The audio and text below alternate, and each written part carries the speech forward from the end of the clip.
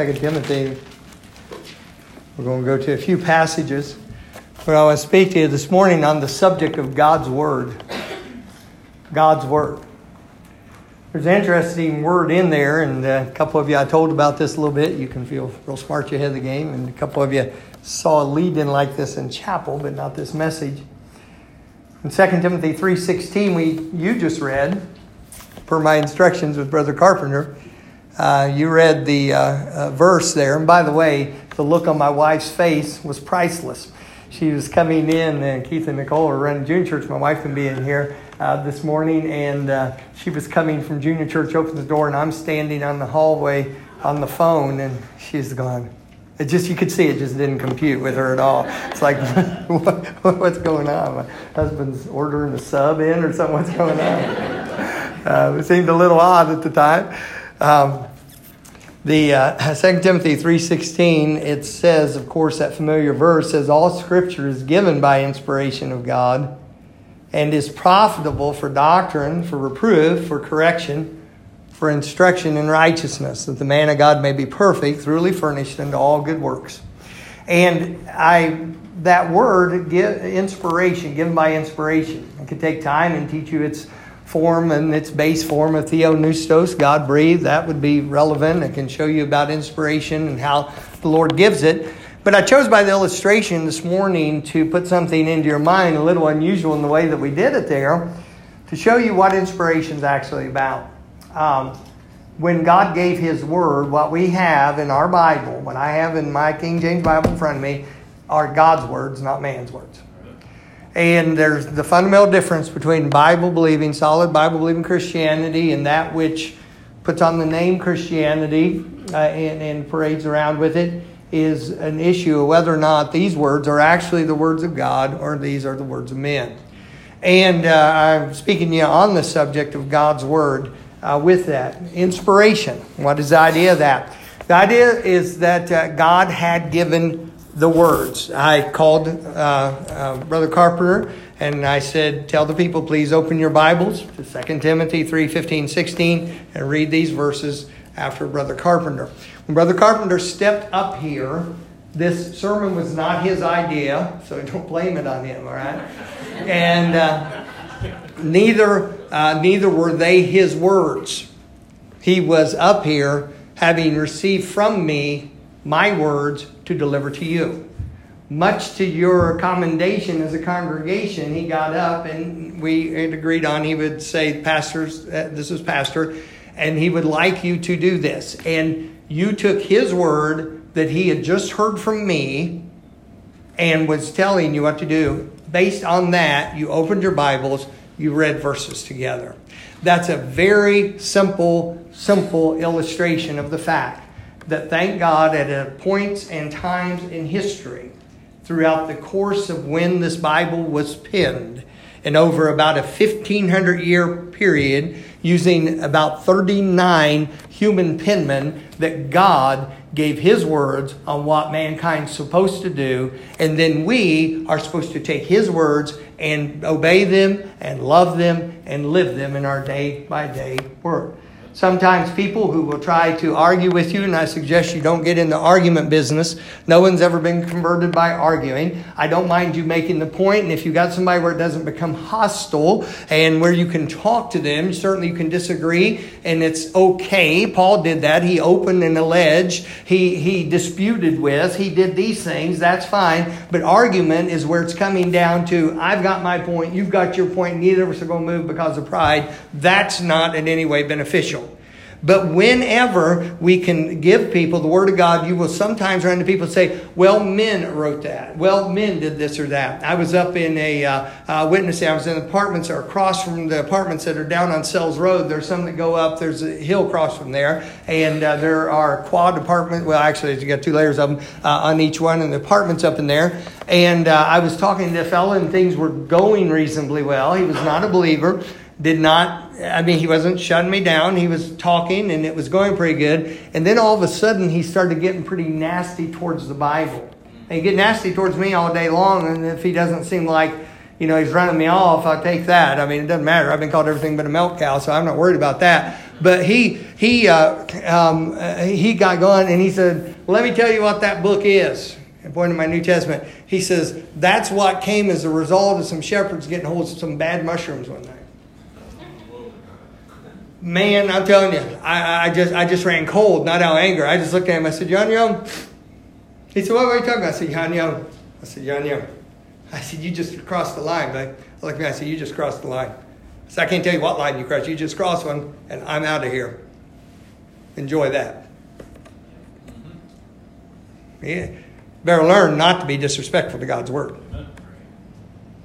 No, men get blown completely out of ministry because they started sowing doubt about the word of God in people's minds. You better learn not ever to disrespect the word of God. It's okay to say the parts of it you don't understand, because there's a bunch of parts we don't understand. It's okay to say parts of it you don't get, because there's parts of it we don't.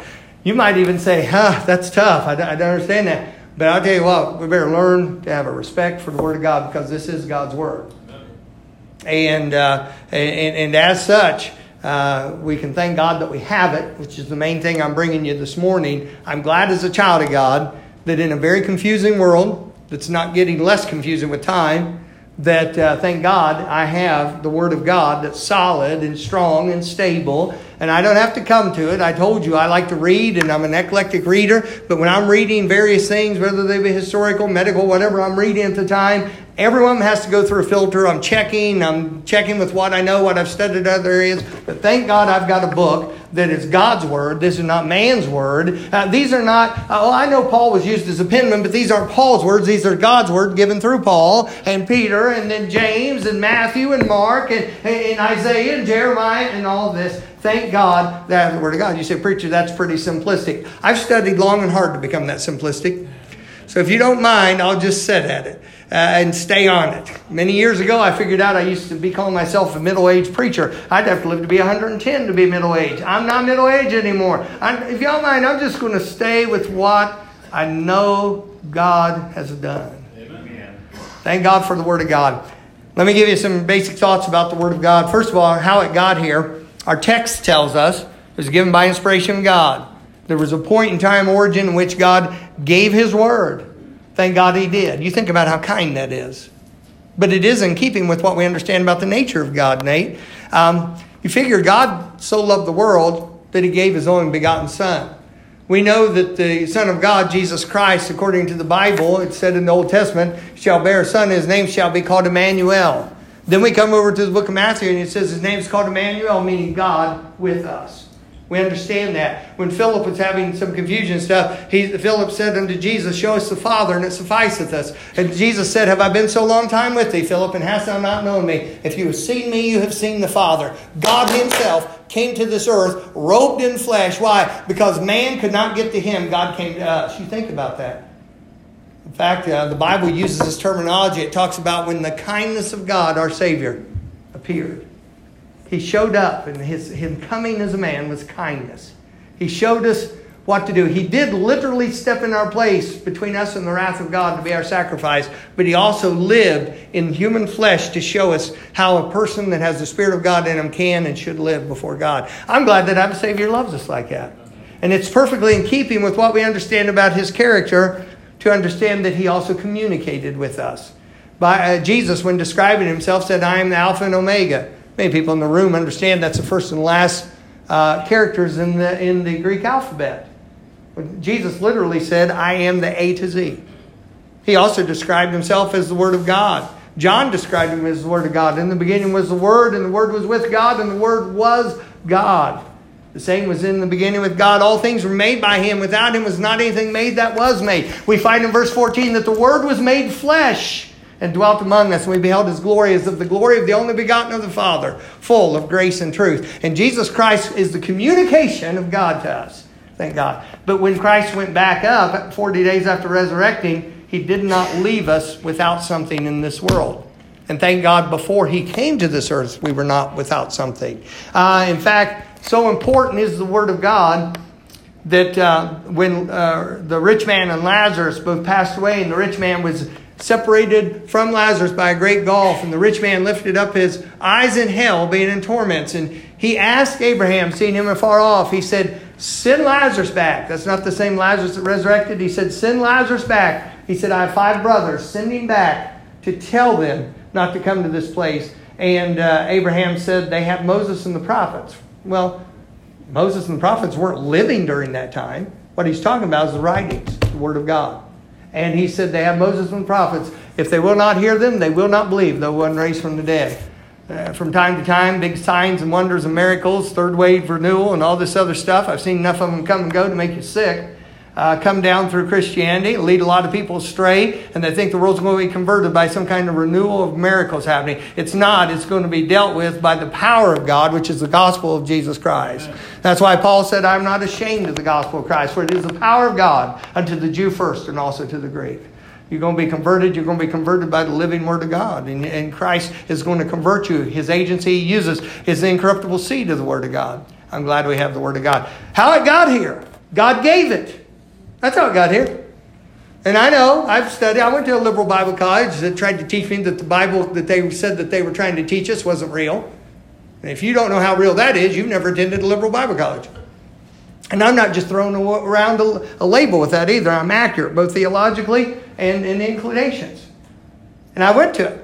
And I remember getting up there and they'd teach us why 1st and 2nd Peter was of non-Petrine authorship, why there should have been 1st and 2nd Daniel, why the first 5 books of the Bible could not be trusted as far as historical authenticity, and why when Jesus spoke of miracles, it was actually hyperbole and that he didn't actually mean it. And all these fancy reasons and all these ways to try to explain away one fact, and that is that God himself has given his word and we have it.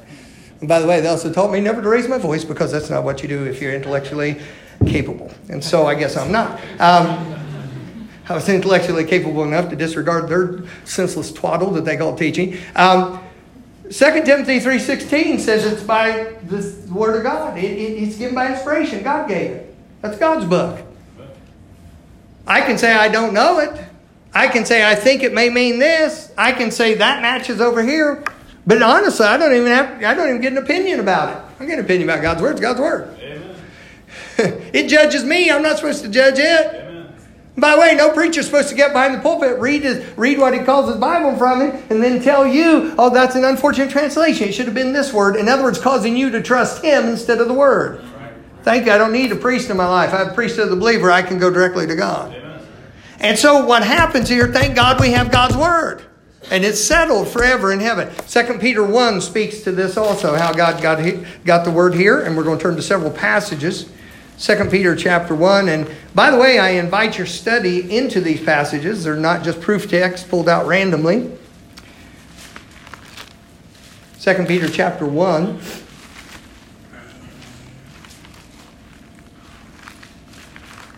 No, it's nestled right there. There it is. You can land on it. 2 Peter chapter 1, if there were any doubt of these situations at all, this would take it away. Verse 20, 2 Peter 1 and verse 20 says, knowing this first, that no prophecy of the Scripture is of any private interpretation. In other words, we don't get to assign a value to it. We don't get to decide what it is. For the prophecy came not in old time by the will of man, but holy men of God spake as they were moved by the Holy Ghost. Amen. Thank God that we have the Word of God. Let us never in any way doubt that. Number one, I said how it got here. Our text told us it's given by inspiration of God. Our 2 Peter tells us that holy men of old were moved by the Holy Ghost. Thank God God gave it here. By the way, it's God's Word, not just man's Word. I've given some time to that, but let me show you some scriptures that just drive this home so strongly. 2 Thessalonians would be the first place we want to go with this. 2 Thessalonians, and what chapter do I want you in? 2 Thessalonians 2. I'm unapologetic in the stand of the Word of God. Unapologetic. 2 Peter. I'm unapologetic that I do that a lot. I'm teaching this morning the Bible's infallible, not your preacher, but you have plenty of evidence about that. 2 Thessalonians, try to keep straight on this, chapter 2.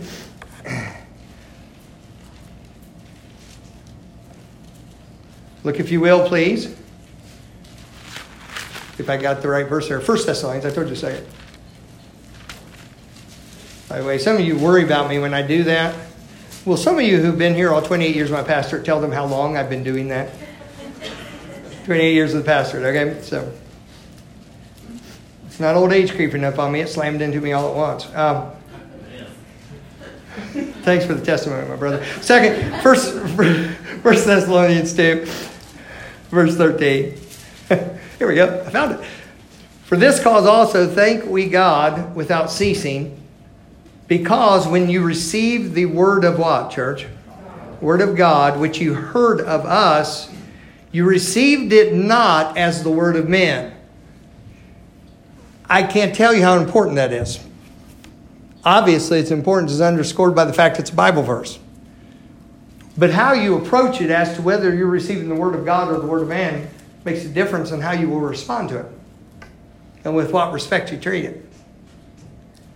As it is as word of men, but as it is in truth, the word of God, which, see that good word, effectually? It's not a hard word to figure out, is it? What's the root word of that? It's simple. Effect. Effectually means it has an effect on you. It does something to you. Which effectually worketh also in whom? You that believe. Say, well, the Bible never does anything for me. The Bible's never done anything for me. Then you need to check. Or a man called me this week and asked and said, I'm studying. I've been studying a certain area and it just seems I'm not getting anything of it right now. I said, well, you can just be going through a dry time. You get that sometimes. And I thought maybe their diet in the Bible was a little off balance for where they are in their spiritual walk. And I kind of nudged them towards staying where they are and adding in a little bit of something different. But that being the case, I'm not talking about, you got up this morning, you read your Bible, and it was like you couldn't remember what you read as soon as you read it. I'm not talking about you had a day like that. But the Word of God never does anything to you. People who belong to God, they hear the Word of God, it does something to them. There's something in them that responds to it. When this organ was being played, and we had someone on both the piano and the organ in the services, these two would be in sync with each other. They would be in one accord. They would be in the same chord. They'd be playing the same thing. Why? Because there was a response to it. A little while ago, Brother Tim had you sing the chorus to the song. I am not sure, because I know Brother Tim, and of course him pastoring and stuff, he's been around ministry a long time. I don't know for sure if he just felt led of the Lord that was a good song for y'all to sing the verse on, or if he was trying to figure out where in the world the preacher went, trying to buy enough time for me to get back in here. And so he may have been. That would have been a good move. And so I went ahead and rang the phone after he did it once, lest he kept singing, trying to figure out where I was. Because Brother Tim did not know what I was doing this morning. He walked out that door looking at me like, what's going on? But when the Word of God never does anything for you, then you need to check whose you are. Because my Bible says that the Word of God effectually works in those who believe. It has an effect, a good positive effect with it. Let me show you some other verses that deal with this. God's Word, it's not just man's Word, and we see that in that verse. And then look in 1 Corinthians chapter 14. 1 Corinthians chapter 14.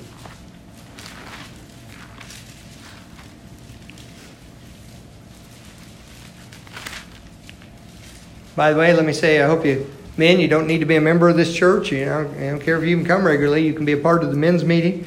I'm excited about the part I have in it tonight. I've got a truth that will encourage, and I promise it'll strengthen you in the inner man if you'll come and learn it. It is, Lord gave it to me a while back in early morning study, and I thought, man, that's for our men in that meeting, and it'll be a blessing to you. 1 Corinthians 14, look please, if you will, in verse 7.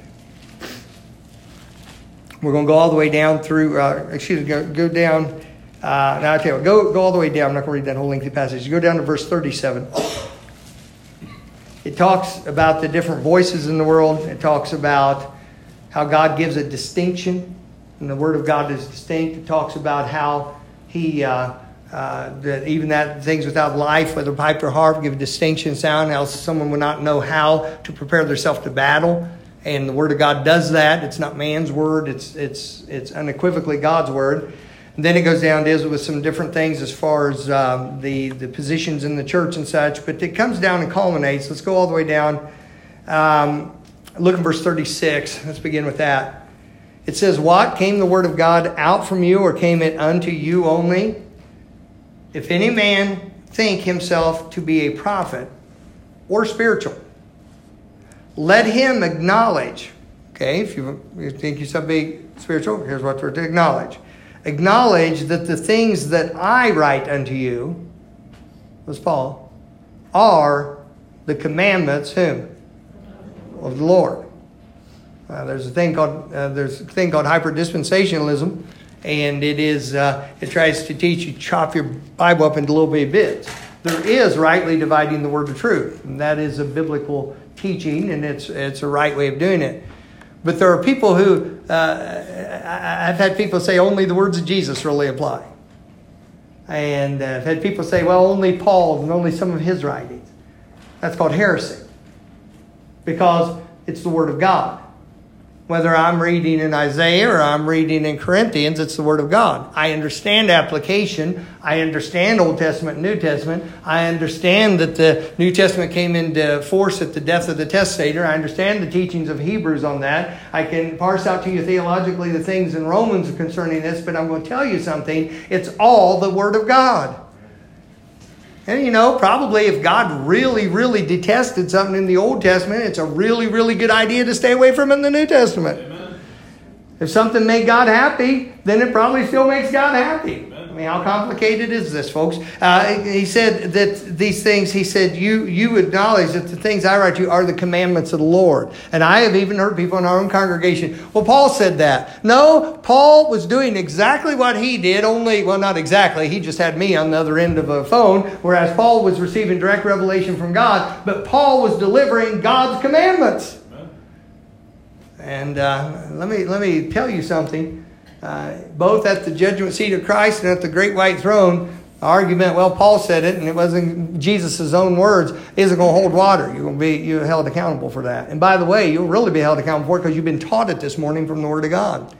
It is the Word of God, and we need to get that down. So God's Word, how it got here? It got here because of God. God's Word is not just man's Word. I had a cousin who was fond of saying, yeah, the Bible's good. It contains the wisdom of the ages. I heard that 3 or 4 times. That's all I could take. I said, no, it didn't. Ussher's History of the World, it contains some wisdom of the ages. Read many good history books. They contain some wisdom of the ages. This doesn't contain wisdom of the ages. This is the wisdom of God. These are God's words. This is not like another book.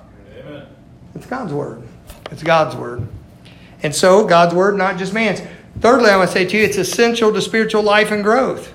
It is essential. You have to have it to spiritual life and growth. 1 Peter chapter 1. That word's gotten thrown around a lot the last few months, hasn't it? Essential. People figuring out what's essential and what's not essential.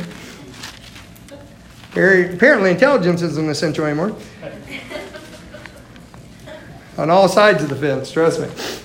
I think what's been happening is we're getting revealed to us just how messed up we are as a people and how much we need the Lord.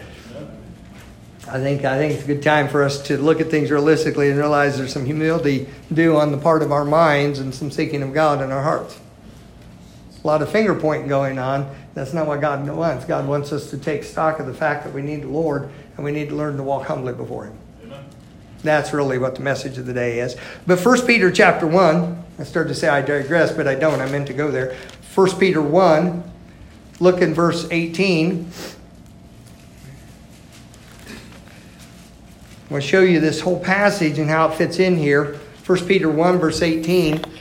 It says, "For as much as you know that you were not redeemed with corruptible things, as silver and gold, from your vain conversation received by tradition from your fathers, but with the precious blood of Christ, as of a lamb, without blemish, and without spot, who verily was foreordained before the foundation of the world, but was manifest in these last times for you, who by Him do believe in God, that raised him up from the dead and gave him glory, that your faith and hope might be in God. Seeing you have purified your souls in obeying the truth through the Spirit unto unfeigned love of the brethren, see that you love one another with a pure heart fervently, being born again, not of corruptible seed, but of incorruptible. When I was born in 1964, it was of corruptible seed. That which was born in 1964 will one day die. The sentence of death is upon it. I tried to keep it healthy, tried to take care of it, but one day it'll die. My wife, Aunt Lily, is near to home. Her body riddled with cancer, weak, always a strong woman, weak now, and there in a condition that's a sad condition. But one day it'll be done. But thank God there was a day in 1980, in July 26, 1980, when I was born again. And that time it was not of corruptible seed. It was of incorruptible. That's what this is talking about. I heard the word of God. It pierced through my heart. God sent me conviction. And I received Jesus Christ as my Savior. Thank God I began on that day. That new man is housed in the old man. The two tangle quite often, honestly. But look at the verse again, because it's your heritage. Look at verse 23. Being born again, not of corruptible seed, but of incorruptible, by the word of God, which liveth and abideth. How long, church? For all flesh is as grass, and all the glory of man is the flower of grass. The grass withereth, and the flower thereof falleth away. But the word of the Lord endureth forever. And this is the word which by the gospel is preached unto you. A long time after every doubter and Bible denier has perished from this earth, the word of the Lord will still stand. A long time after this earth has perished, the word of the Lord will still stand. Heaven and earth shall pass away, Jesus said, but my words shall never pass away. Thank God for it. God's word, it's essential to spiritual life and growth. You're born again by this word of God. Sometimes people have used, and I'm not mad at somebody for using this because usually they would include the gospel with it just for what they said. But how many of you are familiar with what they call the wordless book? It's got little colors, and my heart was black with sin till Jesus came in. And usually they'll include the gospel with it. I'll tell you the problem I have with the wordless book. You ready? You might guess it. It's wordless. That's my problem with the wordless book. For we're born again, not of corruptible seed, but incorruptible by the word of God. People need to hear the gospel. And they need to hear the scripture. It's the scripture that'll penetrate into you. Look, I get somebody who wants to argue this, that, and the other. I will promise you, a temptation I overcome regularly when I'm witnessing. I like to debate. I would like to argue. It's a pride thing. It's a flesh thing. So I have to walk away from it. I want to prove I know more than they do. I've studied better than they have. It's pride. It has no place in serving God. It's a fault. It's not a virtue. But I promise you, the default, and what I always go back to with it, is to go back and just start giving them scripture. Giving them scripture. Giving them scripture. You say, why is that? Because only scripture will break the hardened heart. Only scripture can pierce through all the arguments. Only scripture can convert. Only scripture can convince. Give them the Bible. Tell you about that little fellow that lived over the hill here, a self-proclaimed vampire, had his house decorated with all kinds of vile and wicked stuff, and he wanted to talk to me in the Gaelic language and impress me by his knowledge of the ancient pagan religions and all this other nonsense stuff. And so I started talking to him, and I immediately saw what's happening. He's going to try to draw me into argument and historical standing, and when did this come about, when did that come about. He starts giving scripture to him, And he said, what do you think about this? And I'd give scripture to him. What do you think about this? And finally he stomped his foot and he says, can't you just tell me what you think yourself and what your opinion is without the Bible? That was telling, wasn't it? I said, no. Exactly, my word to him was, man shall not live by bread alone, but by every word that proceeds out of the mouth of God. And he just got upset. Well, you figure the devil wasn't as big in him as the hippopotamus. I mean, that guy was just about as whacked out as you can get. What are you going to do? Get the scripture to him. Get the scripture to him. He said, man, did he get saved? No, his ferret was trying to bite me the whole time I was talking to him. He was, honest to goodness. I thought y'all's cat was dangerous. I had a ferret chewing on my ankle. It's essential to spiritual life and growth. You've been born again. It's according to the Word of God. It's not because you had a feeling. It's not like people like to say. My people from Eastern Kentucky, I understand hill language. And people say, well, I know it was true because when I talk about it, I get goosebumps. Hey, your skin wrinkling up doesn't make something true or false. It is true or false according to whether or not it's in the Word of God. I don't care what your hair follicles are doing. You have to understand something, that we're not saved because we were overcome with a feeling, or I had an experience, or I saw this light, or my dead so-and-so came and talked to me and said I was okay, or I heard a voice over there. You're being messed with. You better get back to the Word of God. Amen. You need something far more substantial than just the effervescence of an over-imaginative imagination going. And so the Scripture talks about this. It's essential to spiritual life and growth. Look in 1 Peter chapter 2. I had you over there in chapter 1, but look in 1 Peter chapter 2. I accidentally shut mine away from that. Let's see if I can find it there. It's essential not only to life. You're born again of incorruptible seed by the Word of God. Thank God for it. 1 Peter chapter 2.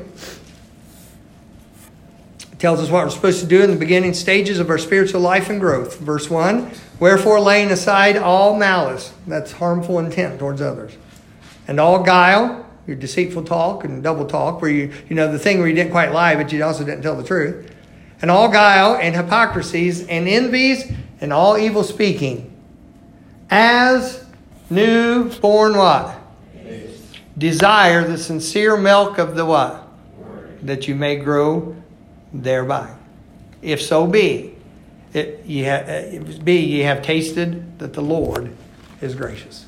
And so, it's God's Word. How did it get here? It came here because it was given by inspiration of God. God's Word, not just man's Word. And then say to you, it also is essential to spiritual life and growth. You've got to have the Bible. You've got to have the Bible. Hey, owning one's not going to do it. Thinking nice thoughts about it's not going to do it. Having read it at some point in your life and not being involved with it now is not going to do it. Having a retentive memory that can put verses in and not really have to work at it is not going to do it. You got to have a relationship. And you have to be seeking the Lord's Word and getting inside of you. I guarantee you the world's getting inside of you. I guarantee you wrong thinking's getting inside of you. I guarantee you strong and sometimes very damaging emotions are getting inside of you. You better get the Word of God inside of you.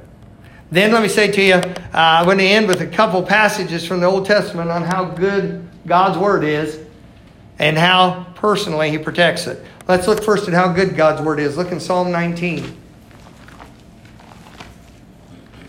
All preacher, not giving us anything new this morning. You got it. Yay. That's the target.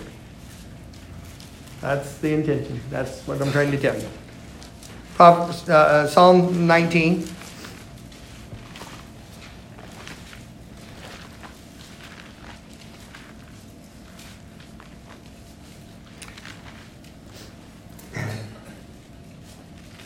Love this passage. First passage I ever preached in a regular church service was from this text, and it's gotten no less sweet over the years. Psalm 19, verse 7.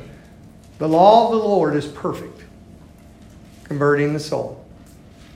The testimony of the Lord is sure, making wise the simple. The statutes of the Lord are right, rejoicing the heart. The commandment of the Lord, is pure, enlightening the eyes. The fear of the Lord is clean, enduring forever. The judgments of the Lord are true and righteous altogether. That can be said in summary about all this. More to be desired are they than gold, yea, than much fine gold. Sweeter also than honey in the honeycomb. Moreover, by them is thy servant warned, and in keeping of them there is great reward. What a precious thing we have in the Word of God. How valuable it is. It's described as things of lasting value. It's described as something that warns us from error and damage and destruction. It's described as something whereby we can know how to be rewarded by God. And it's described as the sweetness of the honey and the honeycomb, something that will enlighten the eyes. Even as Jonathan, Saul's son, was weary during battle, and he dipped the tip of his staff into the honey and put it to his mouth. And in the middle of the battle, when he was ready to faint away, his eyes were enlightened and he was strengthened by taking of that morsel. So the Word of God often comes and refreshes us and strengthens us and helps us to keep going day by day in this world as we live for the Lord and keep going for Him. And then God takes a peculiar interest. You say, oh, I believe the doctrinal statement of the creed. We believe in the verbal plenary. In other words, word for word, every word, inspiration of the Scripture in the originals. A lot of people write that. I don't go along with that one. I believe that God did do that, but that's way too limiting. And that means that God gave the Word at some time, and then ever since then it's just been best as it can, and we hope we have something close to it. I don't believe that. And by the way, me not believing that, in case some of you have real quick minds and you've been inculcated into some foolish thinking, not believing that doesn't mean I believe in what you want to call double inspiration either. And I refuse to be slammed into a completely insincere and inappropriately put forth theological corner by those who don't understand that God gave His Word by inspiration and He has kept it. That God superintends His Word.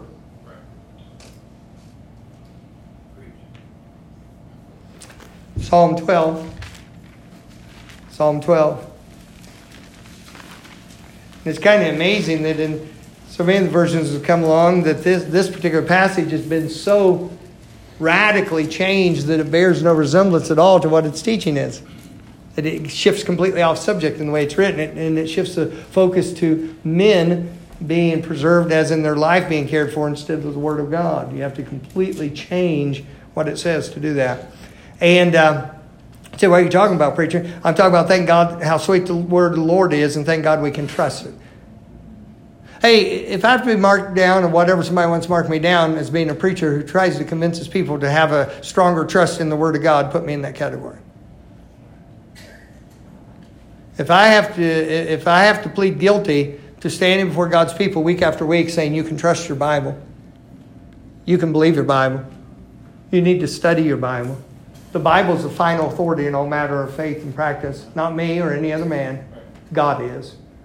If I have to plead guilty to having done that in my 39 and a half years of preaching, 28 years as a pastor of this church, if I have to plead guilty to do that, I gladly plead guilty because I want your faith to rest in God. And I want your faith to rest in the fact that God has clearly communicated to you how you may love and serve and please Him, how you can know the way of salvation through Jesus Christ, and how you can live the victorious Christian life.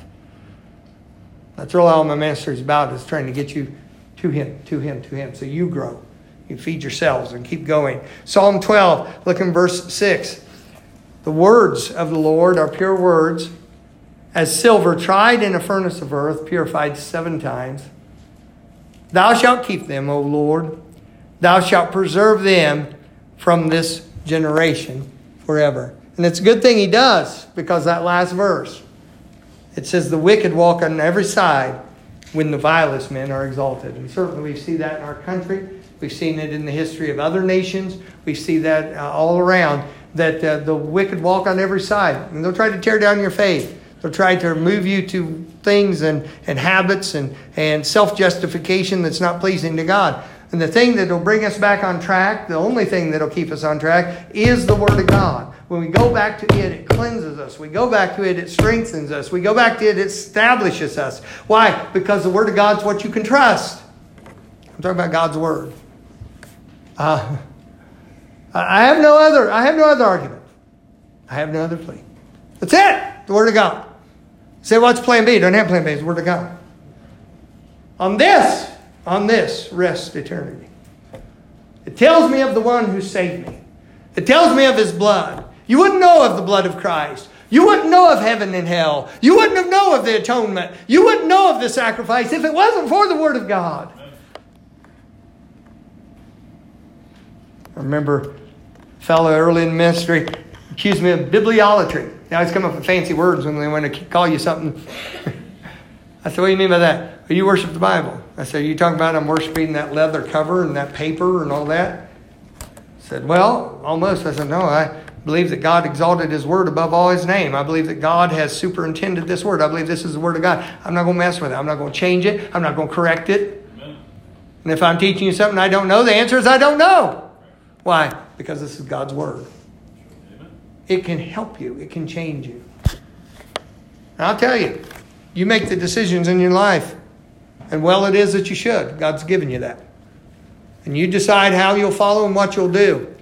But I'm going to tell you what brings me great comfort is week after week, I don't have man's philosophy. I don't have something sent down from some headquarters and following some sort of liturgical calendar to give you what they think we ought to be saying. I'm glad I can open this book, which is the Word of God, and give you God's Word.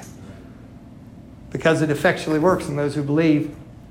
And it also convicts of sin and convinces. Thank God for it. All right, I'll leave you with a question. Please listen to the question. Of all the things and people you let influence you. Well, think of this, man. Of all the things and people you allow to influence you, how much influence do you give the Bible? Of all the things and all the people who you allow to influence you, how much are you allowing the Bible to influence you? What you think soberly about that? If you do, it'll reveal to you why it's not surprising what happens in people's lives. Let me pray with you. Father, thank you for the Word of God. May your people be responsive to your truth, to be obedient to you, and every bit of loving your Word. Lord, we need you. We thank you, the living Word. We're glad we have the written Word. Father, may we use it to follow you and love you, and to love one another, and to do all things in charity. Help us, Lord, to be the people you desire us to be because you dwell in us, please. I ask in Christ's name. Amen. Please, no moving or looking around. Let me ask you something seriously. Is Christ your Savior? I'm not talking, can you sign a theological statement or a doctrinal statement and say, I agree with such, such, such, such. Is He your Savior? Can you tell me biblically why you know He's your Savior? And I ask you if you can quote a bunch of verses, but can you tell me why? Well, if you can't, I wouldn't leave here without knowing Him today. We have any number of people in this room who would gladly open the Bible and show you scripturally how you can be born again. Not of corruptible seed, but incorruptible, of the Word of God. Now, Christian, what's your relationship towards your Bible? And please don't excuse yourself with such lame things. Well, I'm not in as much as I should have. Would you please get real and deal with real things? What's your relationship towards it? You understand it is within your power to make that relationship better and begin on a pathway of allowing it to influence you more. You can do that. It just takes a little thought, a little organization. We're going to have invitation time in just a moment. When we do, there will be Christian people. Maybe you need to come and pray about something before the Lord. If you don't know Christ, you come get our attention. We won't make a spectacle of you. We will not in any way do something to embarrass you. But we gladly take the Word of God and talk to you about your soul. Let's stand together, please, as we do. Song invitation will begin. Once you come this morning, don't hesitate to be obedient to the Spirit of God.